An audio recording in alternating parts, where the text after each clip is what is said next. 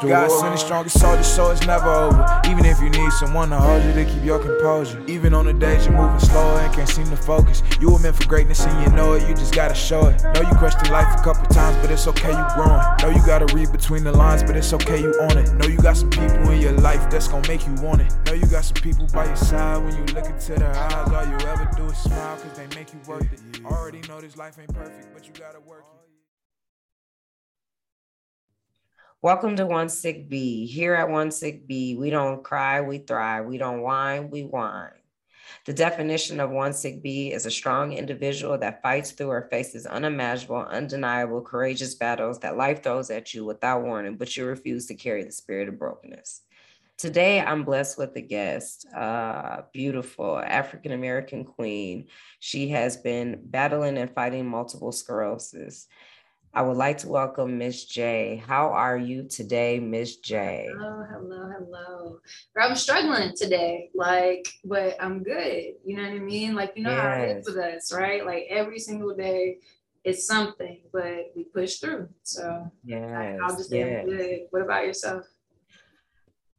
Today is a day just like you. I am pushing through because you. That's the reason why.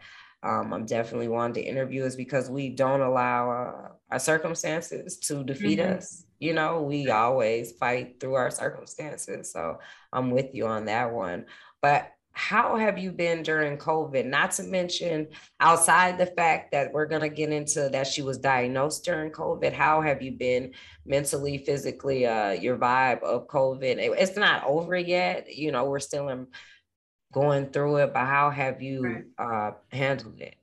So I think my main, one of my main things with COVID is that it was just the anxiety and the fear, you know what I mean? Understanding that I got this condition and this condition in itself is already unpredictable, right? And then we're talking about a virus that it seemed like it was absolutely unpredictable. Like every single time you get one news story, you would get another one, and it was consistently, it's still it's just developed in so many different variations, like all these different things. And so it's just been anxiety ridden. I will say that some of the anxiety for me decreased when they, came up with the vaccination. When they had the vaccine, I was reluctant in the beginning because I'm Black, right? Definitely, you started thinking it's a speedy experiment and all type of stuff from the.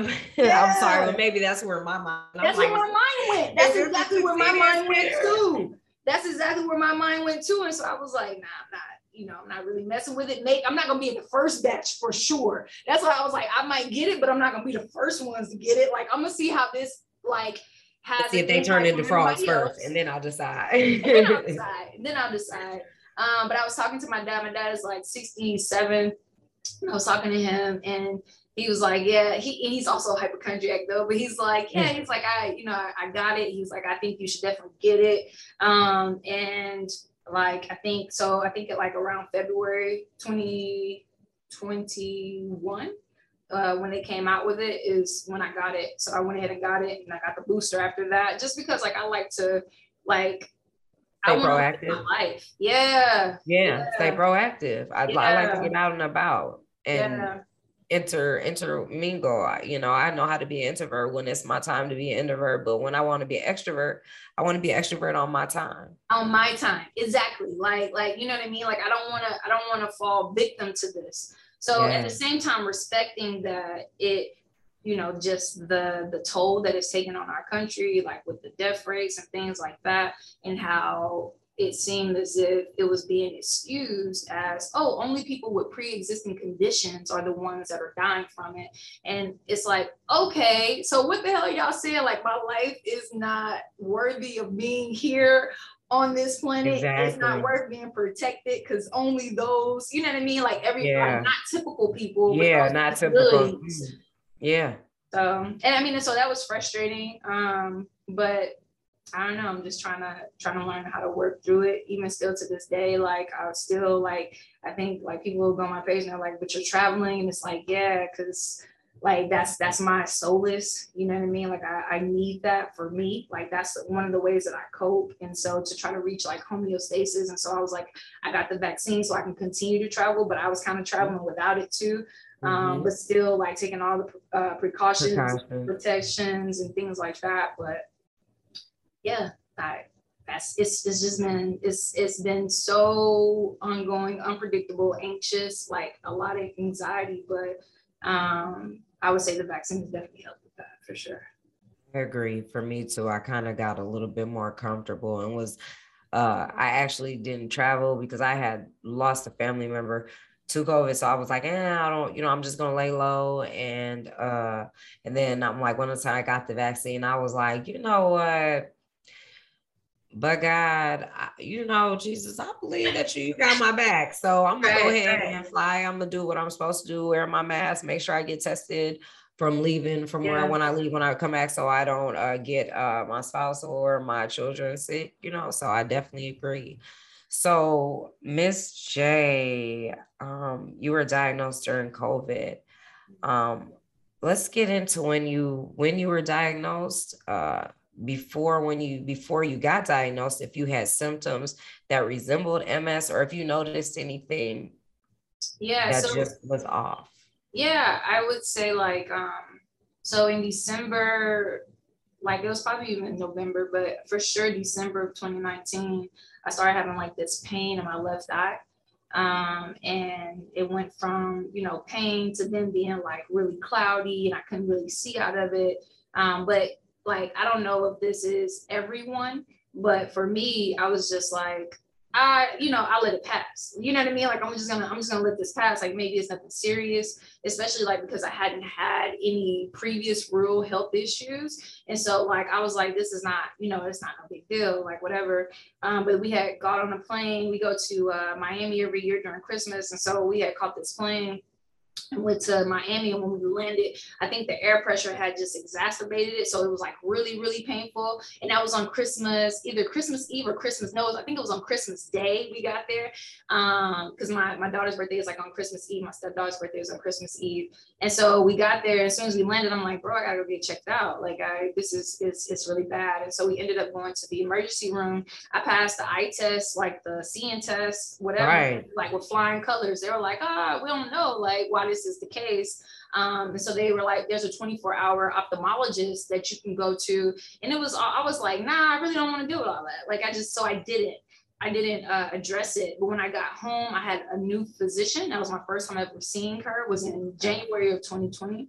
Either January or February, but I seen her. And when I seen her, I let her know like, hey, I'm having this eye pain, so I need a referral to ophthalmologist.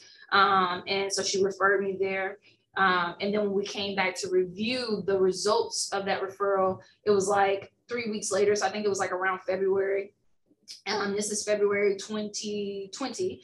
And so when I came back to her to review the results of the ophthalmology report, I had numbness from the waist down. And I was like, hey, this has been going on off and on. Like, you know what I mean? Like sometimes it intensifies, but wait a minute, you had numbness from the waist down and you were still working and still getting up and doing everything that you're supposed to do, correct?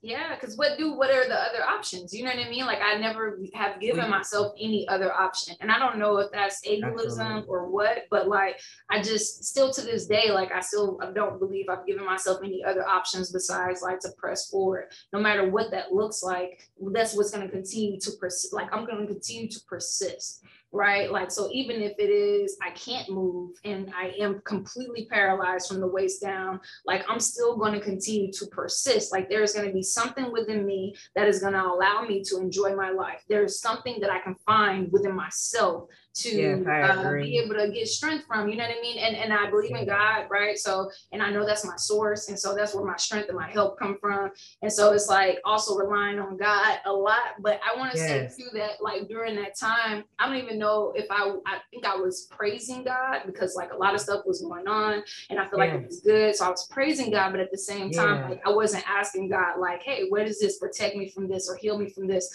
That's never been, and still, and that's probably something deeper, but it still hasn't been my request. It hasn't been my prayer. I think I probably should that's a whole another conversation. But yeah, so like you can handle where you're at, and you yeah, know that he's your strength. So regardless of whatever burden he gives you, you'll be able to get through it because you know who to lean on and who has your heart at all times. And I feel like there's nothing wrong with you saying that you didn't ask for it to be healed, because you just asked God to help you through your circumstance. That's it. Like, just give me, and but I think that's the normalcy within me, is like, that's been my consistent prayer. It's like, I know that if you're giving it to me, there's a reason why you're giving it to me to bear. And apparently I can't bear it, right? Like, because you wouldn't give it to me unless I could bear it. So I can bear it. So like, I think there's like a scripture where it's like, my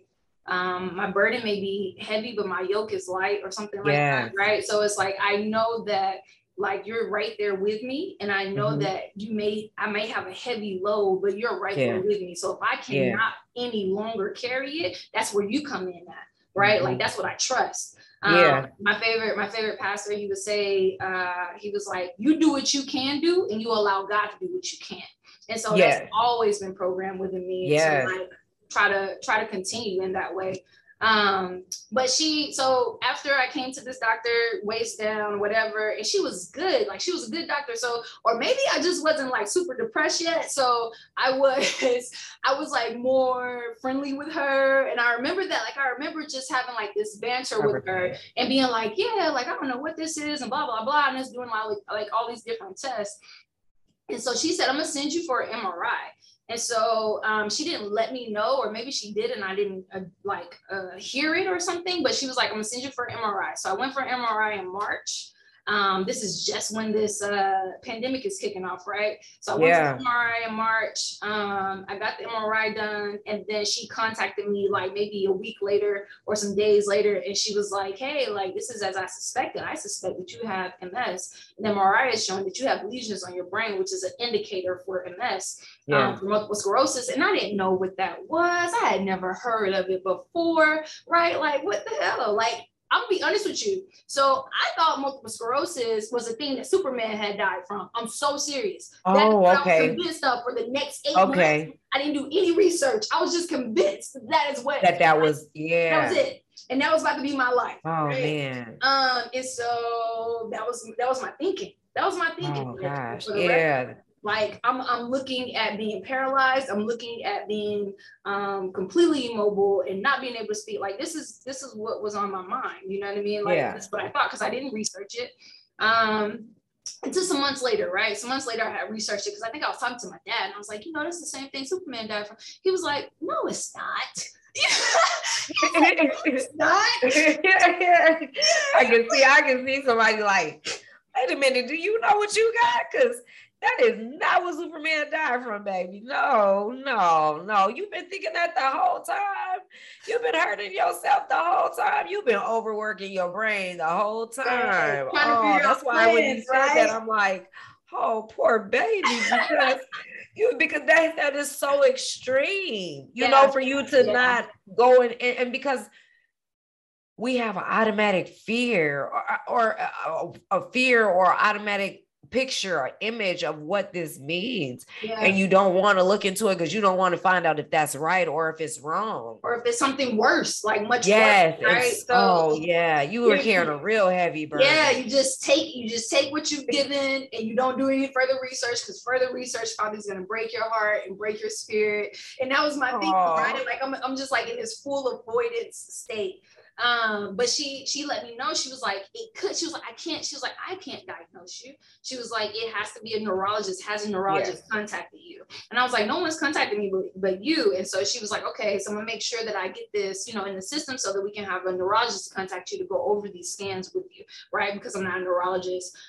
So I want to say a couple months went by, or a few months went by, and then that's when I had done research on it, right? Because I think I had gotten to a point to where the pandemic was full blown, right? Pandemic was full blown. My anxiety was heightened because of that. We were in a Trump presidency. You know what I mean? It was just like so much that was coming at us. So much was coming at us all at once. Like, and it was just so bad. It was just so bad. And heavy in every direction. Everything. You turning on the news for this, you turning on the news for that, and you see this, you see that. It was constant. It was like nonstop, right? And so then you got to think about your nervous system too. And with this disease, that's the thing that's impacted, right? Is our nervous system. And so you got to think about your nervous system being overstimulated, and then it becomes to be dysregulated because of all the stimulation that's coming.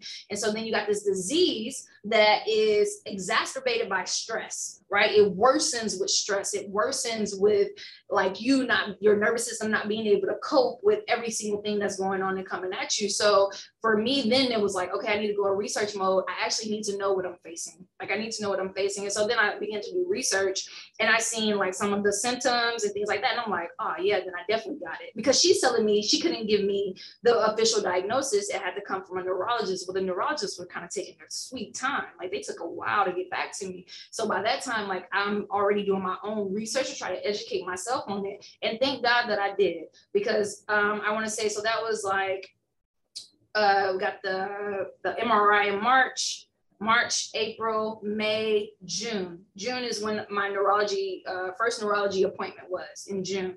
And we're going over the results. He's looking at my scan, and he has me do these walks. Like, let me see you walk. This is all through video. You know what I mean? Like, this is all through video. And he's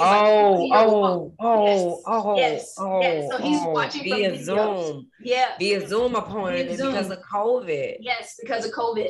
And so he's like, let me see your walk. And he, I had already looked up all the symptoms. I had all the symptoms from the incontinence, like, wetting myself, from the instability. And at that time, like, I could no longer I couldn't walk without assistance. Like, it had gotten that bad to where it was like, it was progressing in a sense. To me, it was, because I couldn't walk without any assistance. And so, and then when I did, I was kind of like, doing that whole. I zigzag. I say if I get pulled over drunk driving, like, they finna take me to jail anyway, because I walk like that on a regular basis. This is just the way that it is, right? But the homie, the neurologist, was like, nah, you get headaches. This is just about migraines. He was like, and those lesions on your skin, that's just about migraines too. It's not MS. MS is serious. I don't think you have MS. You don't look like you have MS. He literally said that to me. And I was like, okay, but I also have these symptoms, right? I also have all of these symptoms that align with MS. And he was like, well, we won't be able to really tell unless we were to get you to have a lumbar puncture, like a spinal tap. And he's like, and those are hard to get, right? He's like, because I don't really feel like you need it. And I'm like, you know what, sir? I was like, I don't feel like you're the appropriate doctor for me, because you are steadily telling me what I don't need and what I don't have, but you're not really trying to get to the bottom of what it is, right? I was like, so if it is the spinal tap that I need, then I need you to order that. And he was like, well, they need justifiable reason. I said, I have lesions on my brain scan. You said that lesions on the brain scans are one indicator. Also had the optic neuritis. That's another one, but you're not trying to count that in because you say that I get migraines. I was like, so I'm going to end this call now. And I did. And I called his department. I was like, I don't know what other neurologist y'all got in that department, but you got to give me somebody else other than him. It just is what it is. Like, I need somebody else other than him. Exactly. I love that you can advocate for yourself in that moment, in strength, in being newly diagnosed, because there are many of people who would have took what he said with a grain of salt, with that little small hope, or just with that type of treatment, and would have kept on going past that. Yeah. And it would have progressed, right? It would have got worse. Yes. I wouldn't have been looking at treatments. I wouldn't have been doing anything to make myself well, to try to heal myself. You know what I mean? To try to limit stress and all that other kind of stuff. Like, I wouldn't have been doing that because I would have thought I'm good, And so I think like 2 weeks later after him, another neurologist called. That neurologist, like, it was like, I was straight up with him. I was like, listen, this is what I suspect that I have. This is what my physician has told me she suspects that I have. This is the research that I've done about this. This is what I know about this. Tell me something I don't know, because that's why they hired you. So tell me something I don't know. And so, and he, he went over it. He was like, yeah, I'm going to order you this lumbar puncture. Thank you. because the other one had a problem with it. I was like, he's trash, just so you know. If he's your colleague, he's trash. I was like, he doesn't need to be practicing because he's trash. And so the anger, I want to say probably the anger began then. Yeah, of course, because you're fighting for completion of being No, you don't want the diagnosis, but yes, you want to know what it is so you can figure out how to go after it and handle it. That's right. But they were denying me of that. But he scheduled the lumbar puncture. First one that I had was like at the end of June. And it was horrible, right? Like I was fully clothed. Like there was no take your clothes off, put a gown on. There was none of that. It was like lift your shirt up, put the alcohol pad on there, put this big ass needle in your back. And I'm going to feel with my hand on your back to see if I can touch any fluid. So then I'll know where to go. And put the needle at. And I'm like, I didn't even know really. I really hadn't digested what a spinal tap was. Trick, you got a needle by my spine. So if this doesn't paralyze me, if this disease doesn't paralyze me, you are. And so she tried like 3 times, and it's hurting, like it's painful. No. And she's like, well, I was like, look, like this needs to stop. And she was like, well, if you reject it, I'm gonna put it in the notes that you're rejecting it. I was like, I'm rejecting you. I'm not rejecting the procedure. Let's make it clear. Let's make it clear. Yeah, I was like, you don't seem like you know what you're doing. I'm rejecting you. And so she put in the notes, I put my clothes on and left out. Like, who the hell does it after a lumbar puncture, right? No anesthetics, nothing. So then I had another, right? I think the first one was in mid-June, and then the second one was at the end of June or whatever. And so I had another one, and that one, they guided it with contrast, like they gave me the anesthesia, like local anesthesia, like It was in a hospital, like, you know what I mean? They had staff. It was just more professional. It was just better. Like I stayed in a hospital bed. I had a hospital gown on. Yeah, because you should have not been in a t-shirt with your germs that you brought in from outside while I'm trying to sanitize you. Yes. So it was ridiculous, but I got it done, right? So I got that done, probably like, it was either the end of June or the very, very beginning of July, because on July 4th, it was on July 2nd or 3rd. By July 4th, I was in the emergency room because I had leakage from the spinal tap, where the fluid that's going to my brain is no longer going to my brain. Right. So like everything is locked up on the 4th of July. Like it's horrible. So I'm in the emergency room. It's COVID. So they're not allowing my spouse to come in with me. Right. It's just me. And I get in there. They don't even have beds. And I'm like, I can't sit in the chair. I got to lay down flat because of the pain that I'm going through. And they were treating me as if I was med seeking, like literally, like, you cannot see the doctor until you take this P test. And I was like, are you going to help me up? Like I was snapping. I was upset. So I was snapping. I was in pain or whatever. The doctor finally came and got me, said, you just had a spinal tap, right? Yes, I did. All right. So this means that I need to go in there and patch this up with your blood. Like he explained this to me really quick, got me into the room and started doing the procedure. And I had a Black nurse. I mean, I thank God for that. I thank God I had a Black nurse, because that nurse, she was there with the doctor, making sure that he was covering me, doing what he was supposed to do. But another nurse came in the door while I was getting this procedure done, saying, oh no, but we need a sample from her. That nurse said, y'all see that she's in the middle of a procedure. So why would you need a sample from her? Like, I'm gonna need you to shut the door. You know what I mean? I'm like, yeah. Thank God, because how exhausting it is having to continuously advocate for yourself and for your life, for your health, for and from people who are studied, from people who are paid to do this. Like, you are paid to give me care. So why am I having to fight you for the care that you are paid and mandated by law to do? Like, you're supposed to. You took an oath. You took an oath, right? And so that's what, but the guy did it, nurse covered me, like, you know what I mean? Like, we were good. The patch was done, felt immediately better. I was good. Like, I was done. Like, that was all that I needed.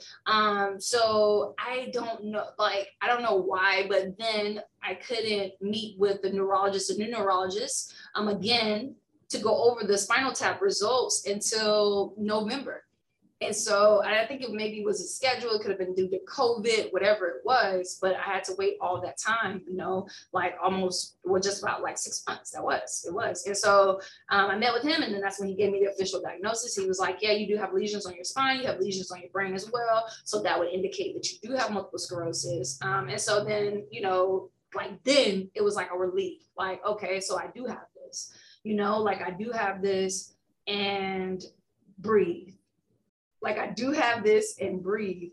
But I want to say I think in that same year, at that same time, I think I went on a trip. I think I went on a trip like in October. Like in October, I went to Haiti. Like I went to Haiti. That's where that's where my husband is from. And so before I even received the diagnosis, I think we had went to Haiti. And so it was more so like focusing on what I needed as far as making sure that the COVID rates and stuff like that was down there, and like those protections. And at that time, like they didn't really have any cases. So it was like, oh, this is a safe trip. Like, let's go. And I went, and I was good. Like and that was like probably one of the best times that I've had with my family. So it was really good. But that's great.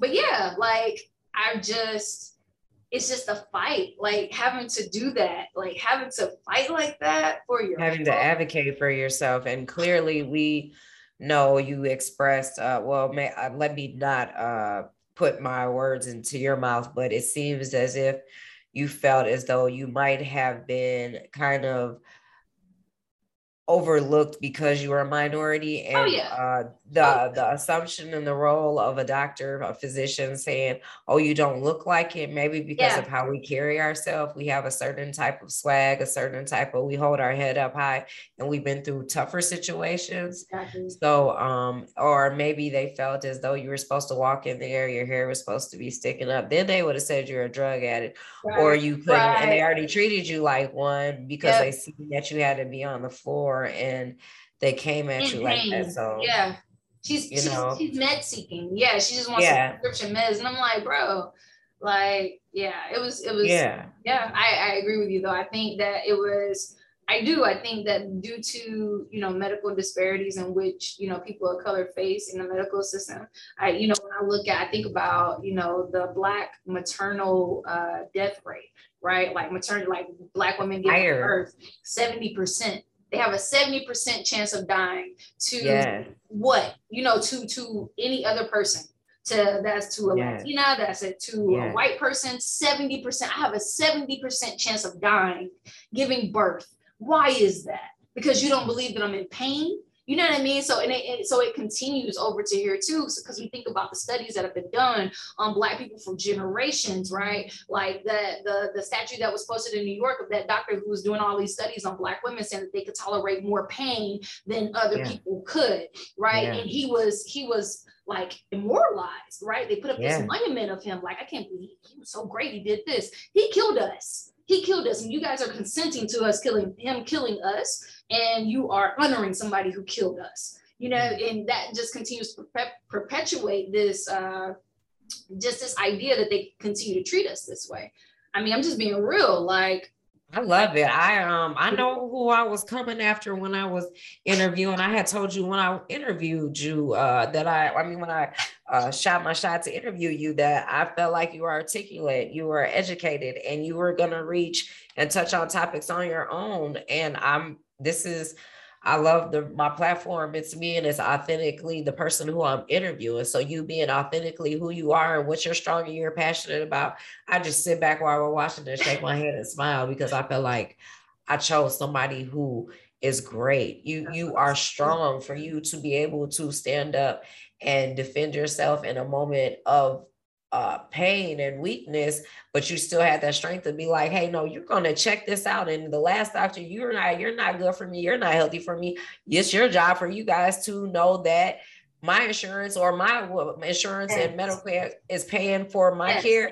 And so I get the best care that I want to get, and I'm going to receive it. So I'm going to need you to apply it. And then when you got who you got, you told them, hey, this is A, B, and C. I've already did the research. I'm not going to accept nothing less than what I need. And so I'm asking for you to give it, and for him to understand is a blessing. So I'm just sitting back through the interview and just amazed and loving your energy, your vibe of how you care for yourself and how you know statistics and rates about other things that help encourage our community. You are encouraging of our community. And I love that about you. So let's get into, you gave me a lot. So I want to know, where does this, of course it's you, but where does this ammunition, where do you get your, excuse my articulation, where do you get this ammunition, this fire, this rolling thunder for our community to better us, and this fire and education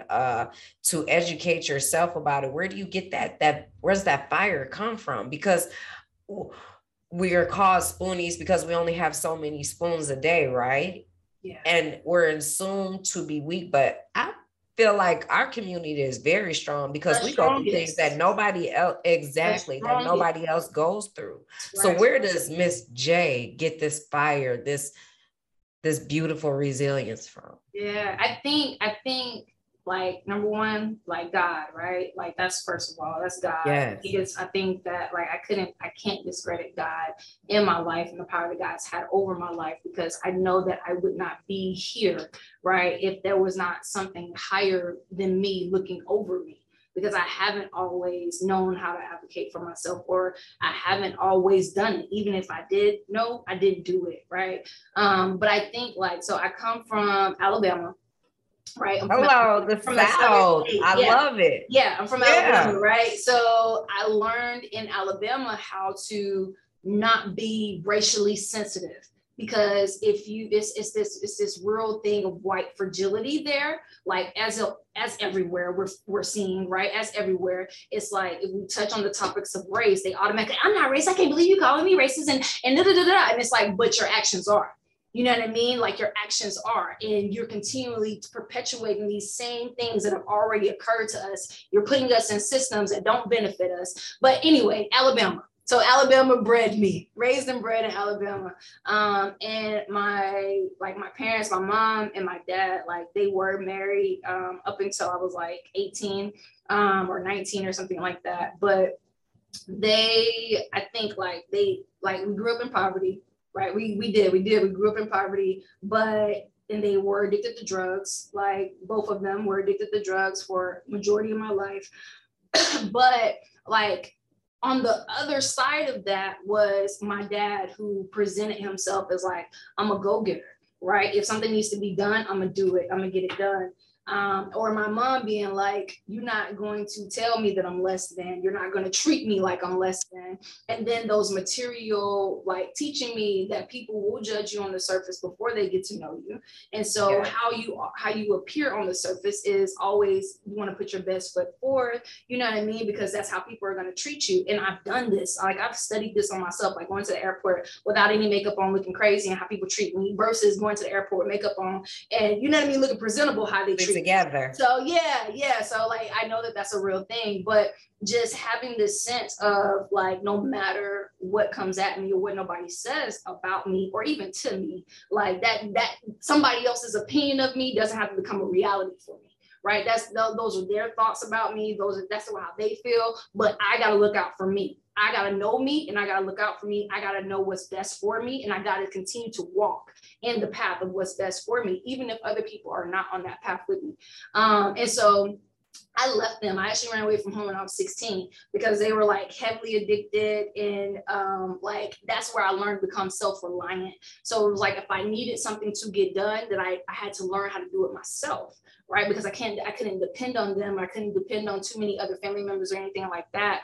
So I had to learn how to do it myself. I couldn't take my siblings taught me that I couldn't trust their word. You know what I mean? Because they like, it is something so simple, but like, I was in the 4th grade studying for a test, and they told me that the answer was this, when I was like, no, the answer is this. And they were like, nope, the answer is this. And I went and took the test, and I got the answer wrong because I trusted their viewpoint. I trusted what they told me. And after that, I was like, I don't trust nothing y'all say. Like I ain't gonna trust y'all. And I'm gonna go by what I think is right. Like, I'm gonna go by my own stance. Feeling, your vibe. Right for me. You know what I mean? Your own intuition. You knew what intuition was at a very young child before you knew the definition or the word of intuition. And intuition, as well as like resiliency. You know what I mean? Like knowing, like, because like growing up, it wasn't until I was out of the situation that I could really look back at the situation and see like, that shit was traumatic. Like that is traumatizing. Like the things that we went through, like that you go through. You know what I mean? Like, when you sit back and you look back, water in the microwave. You know what I mean? Like that's traumatic. Like, you know, like thinking about stuff like not knowing where your next meal is coming from. And I've always been obese, right? I've always been really, really heavy set because I would overeat in the fear of not being able to eat later. Right. Yeah. So when I had food, I would eat it. And so that continued though, that, right. You keep doing it for so long, that becomes a habit. And so like, I was really, really heavy set. And I had to realize where that came from, like why I was doing the things that I was doing.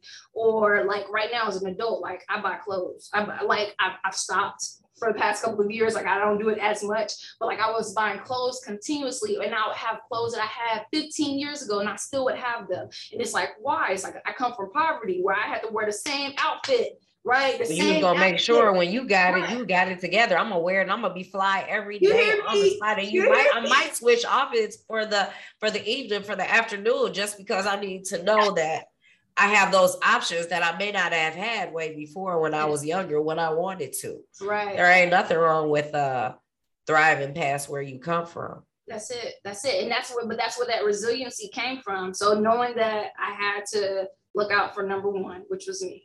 Right. Knowing that like God, like when I was younger, I began to develop a relationship with God even then. Like I remember like one of the first books that I read was the Bible. Right. It was like one of the first books that I really read and began to understand was the Bible. Like I had like this little children's Bible with a little girl in there, little praying girl. Like I don't know what it's called. But Precious Moments Bible.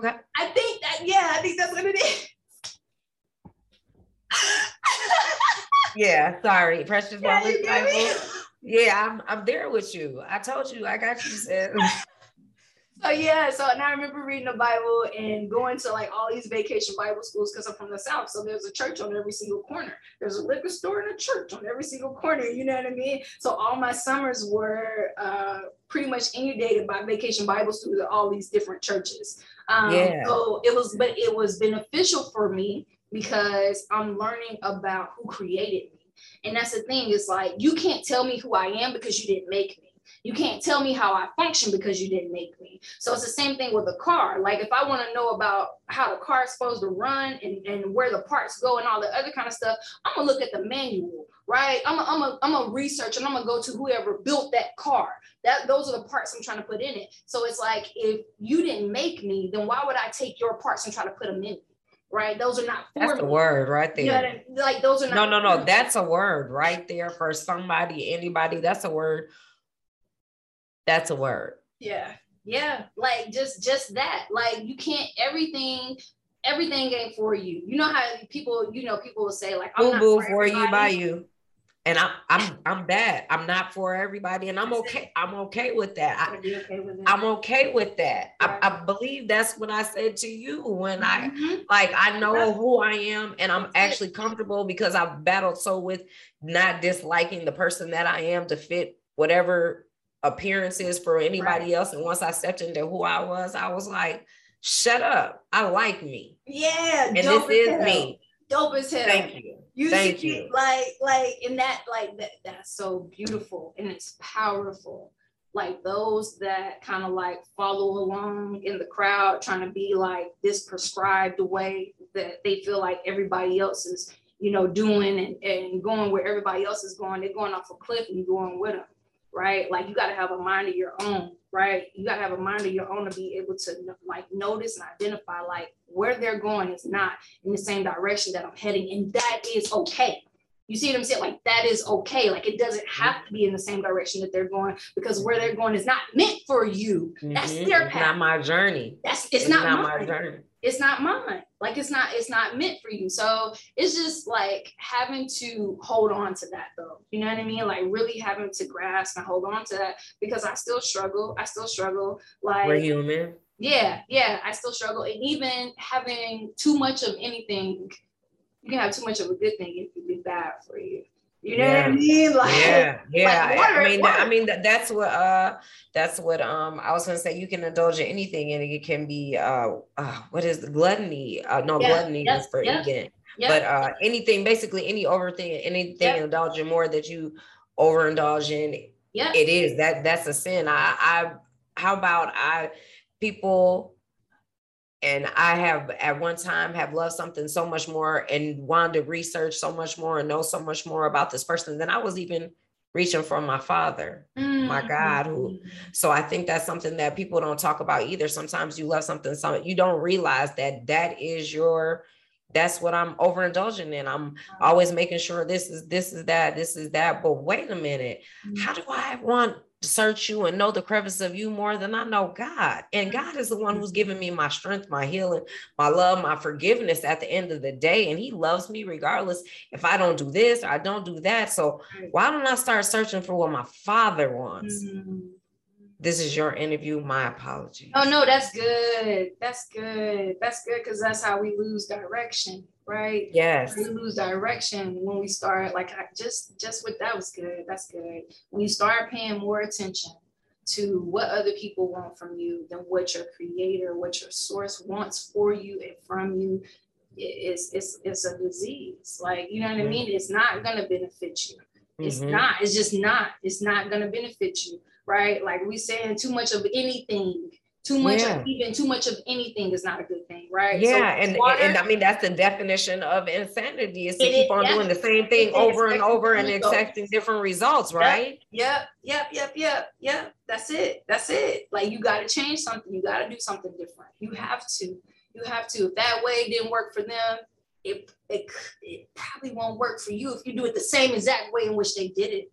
Right. So like, it's just about like evaluating that and assessing that and then trying to find your own way. And it's not necessarily easy. Right. But I've been doing it for so long. Like journeying and finding my way and being, I guess, like being self-reliant, which like I'm saying is not that positive, especially when it comes to relationships, because if you're always depending on yourself and not other people, then it makes you're supposed to always, you're supposed to have an open hand instead of a closed fist, so you're able to receive stuff. But sometimes we go through things in our life and it tends for us to keep our stuff closed, not to be stingy, but to protect whatever we do have, because we're not gonna let or not allow.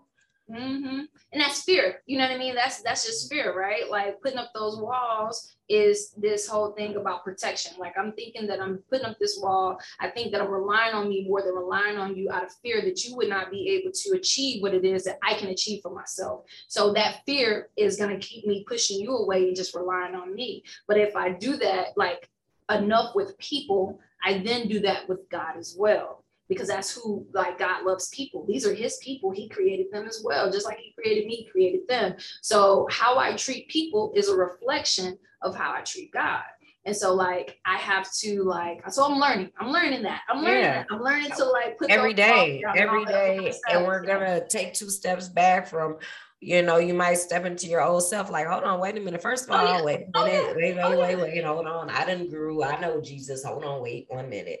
But we're naturally human. And I think that myself, I tend to have to tell myself, and my friends tell me, they're like, you're not a machine, right? And I'm like, what do you mean? I'm not a machine? You sure I'm not a machine? Like I'm, but we're not a machine. We're human. So we fall short too. So what advice do you give to somebody who has not found their voice, doesn't have that voice, or has not, because there's truly some people out there have not had to go through anything, and this is the first big thing that they've ever had to go through? What advice would you give to somebody in those shapes and forms? And, you never really, I think I will say that I honestly do believe that our traumas vary. They all vary, right? Greatly. But I honestly, in my heart of heart, believe that every single person that I encounter has faced some sort of trauma. Yeah. So that could be like a car wreck, that could be parents divorce, that could be I was riding my bike once when I was 5 and I went down the hill and of course. I feel the same way, but some people are in their mind, they're like, no, I've never been through it. And that's why I'm saying that, because a lot of people convince themselves, right, that they haven't been through anything. And it's like, but baby, you have. And that's the reason why you don't want to get on that bike anymore, because of that one time when you fell when you was 4. You know what I mean? Like you have, and your Yeah. And the thing about it, it's so much. You can split it up. You can split it up. Let's start with a small advice you have to somebody who's just being diagnosed. This is not the end of your life. It's not like, and I want to say that when I first was diagnosed, that's what I thought. I thought that my life was over. Not just my life as I knew it, but like my life was over. I thought that I had to begin to prepare for the worst. Like I told you, I thought that I had what Superman died from. Like, you know what I mean? Like not doing my research and not thinking, but this is not the end. This is not the end. And so many aspects, it really can be something beautiful, to like the beginning to something so beautiful for you, because it does like create within us like this desire to heal, this desire to advocate, you know what I mean? Let other people know, make them aware of what it is, what it's about, because it's now a part of you, but it's not the end of you, right? It's a piece of you, but it's just not the end of you. And that's like my stance is like, just because, and it is a disability, right? And it is unpredictable. And currently they don't have a cure, but I think they're very close to one. But just because you can accept those things, you can accept the unpredictability of it and all of those things, but never accept like defeat. Like this is it. You know what I mean? This is how it's going to be from now on. Like I'm going to be in the bed and I'm going to be sad every single day. It's like, no, that's a choice. You being sad every single day is kind of like a choice. You can say, I have a chemical imbalance. You know what I mean? Like I have a chemical imbalance and that's the reason why I'm sad today. Baby, try some medicines, right? Like I need you to not give up, because there's still so much more. There's still so much more in you. And it's not about, and it's not about even, if you have to find something, if I have to find something, that means that it's something that's already in existence. Like you have a voice, use it. That's it. Like just use it. Don't allow for other people to take it. You know what I mean? Don't allow for other people to take your power. That's like part of your experience is your power. And so don't give it away. Right.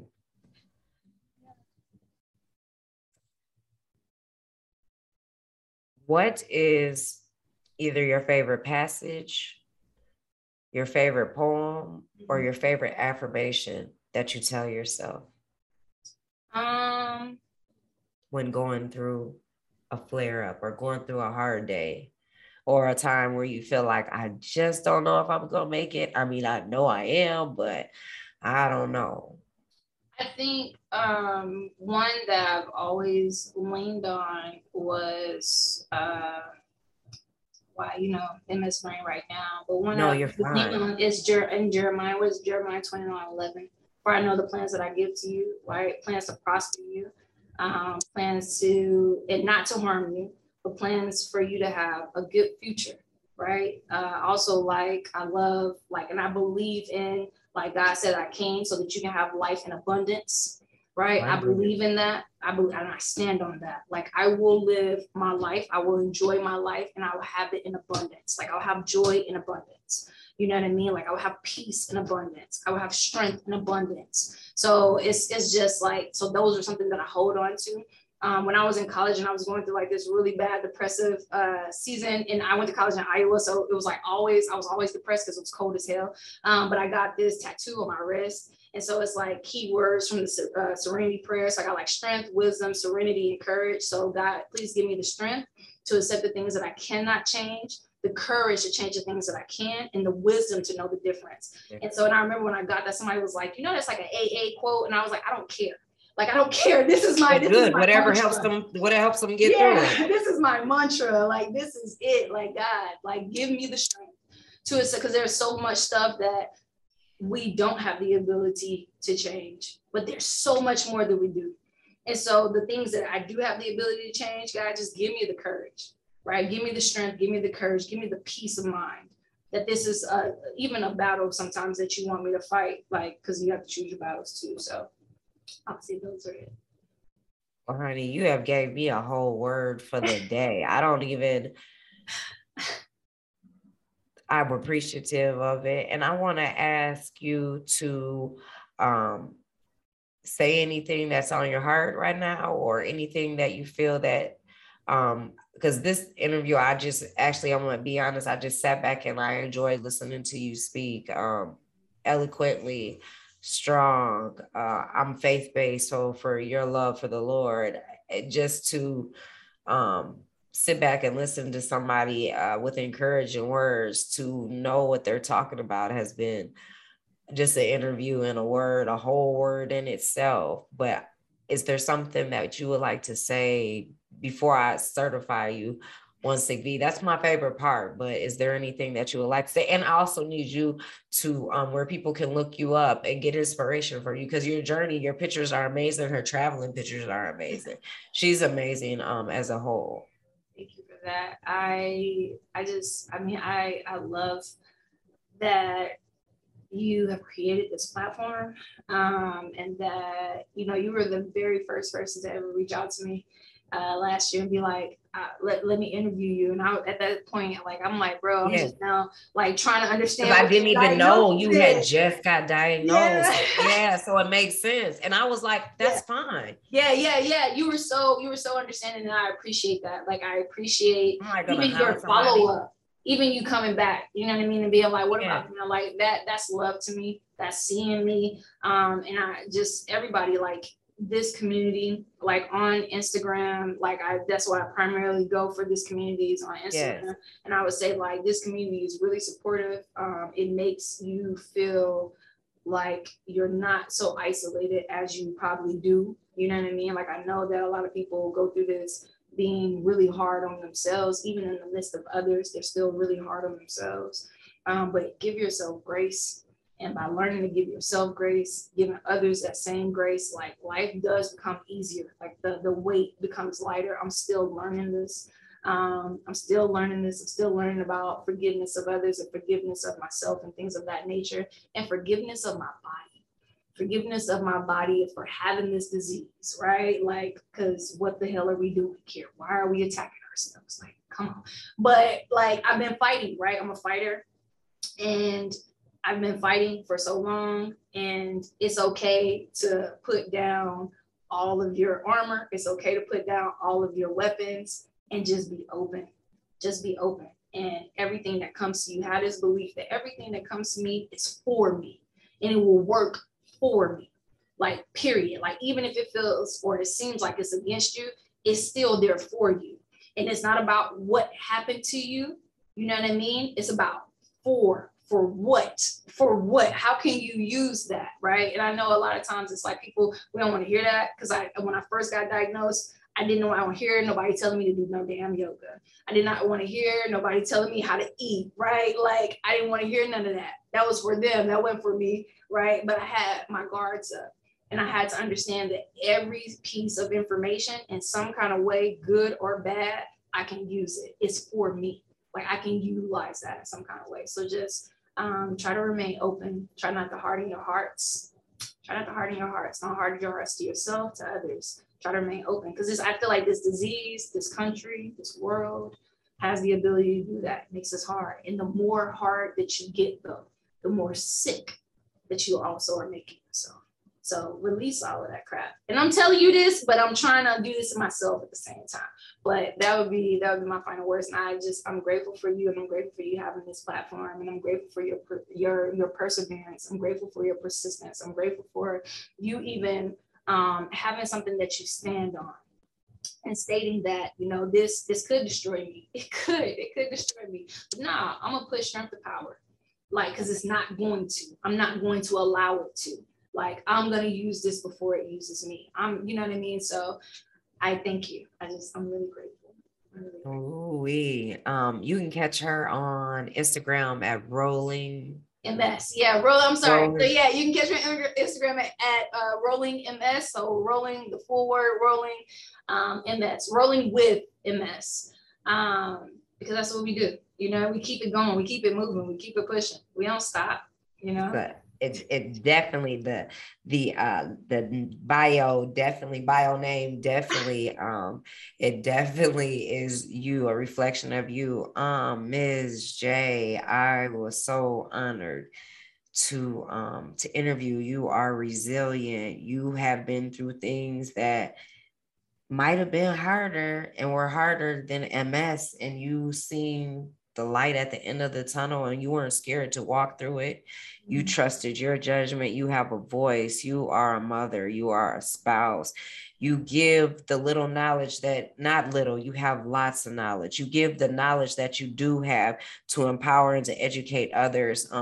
You are willing to be so newly diagnosed to fight for something and to stand to advocate for this disease that you just walked into. And you do it with your head held up high, looking good, and you are a child of God, and you speak of God and his strength and knowing. And the definition of One Sick Bee is a strong individual that fights through these unimaginable, undeniable, courageous battles that you never allow to break you or carry the spirit of brokenness. And I might have messed up my own thing, but I was trying before I get into my emotions.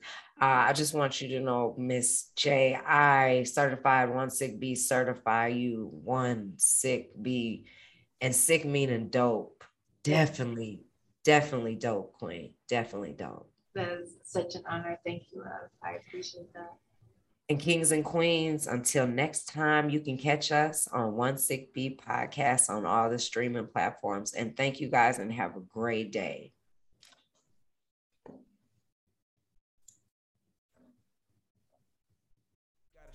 Know you questioned life a couple times, but it's okay, you growing. Know you gotta read between the lines, but it's okay, you own it. Know you got some people in your life that's gonna make you want it. Know you got some people by your side when you look into their eyes. All you ever do is smile cause they make you worth it. Already know this life ain't perfect, but you gotta work it. You gotta adapt to the pain and you got used to hurting. And you're the one that's needed help, you used to offer service. You're not alone, not by yourself, now don't forget that. You're always fighting for the get back. And you always trying, always grinding, and I'm with that. You're such a fighter and your strength is where your gift's at. You know every day's a fight, but every day you getting up to perform. When you think it's nothing left, you gotta know you got more. Let's not forget that God sent his strongest soldiers to war. Yeah, God sent his strongest soldiers to war. You know every day's a fight, but every day you getting up to perform. And when you think it's nothing left, you gotta know you got more. Let's not forget that God sent his strongest soldiers to war. Yeah, God sent his strongest soldiers to war.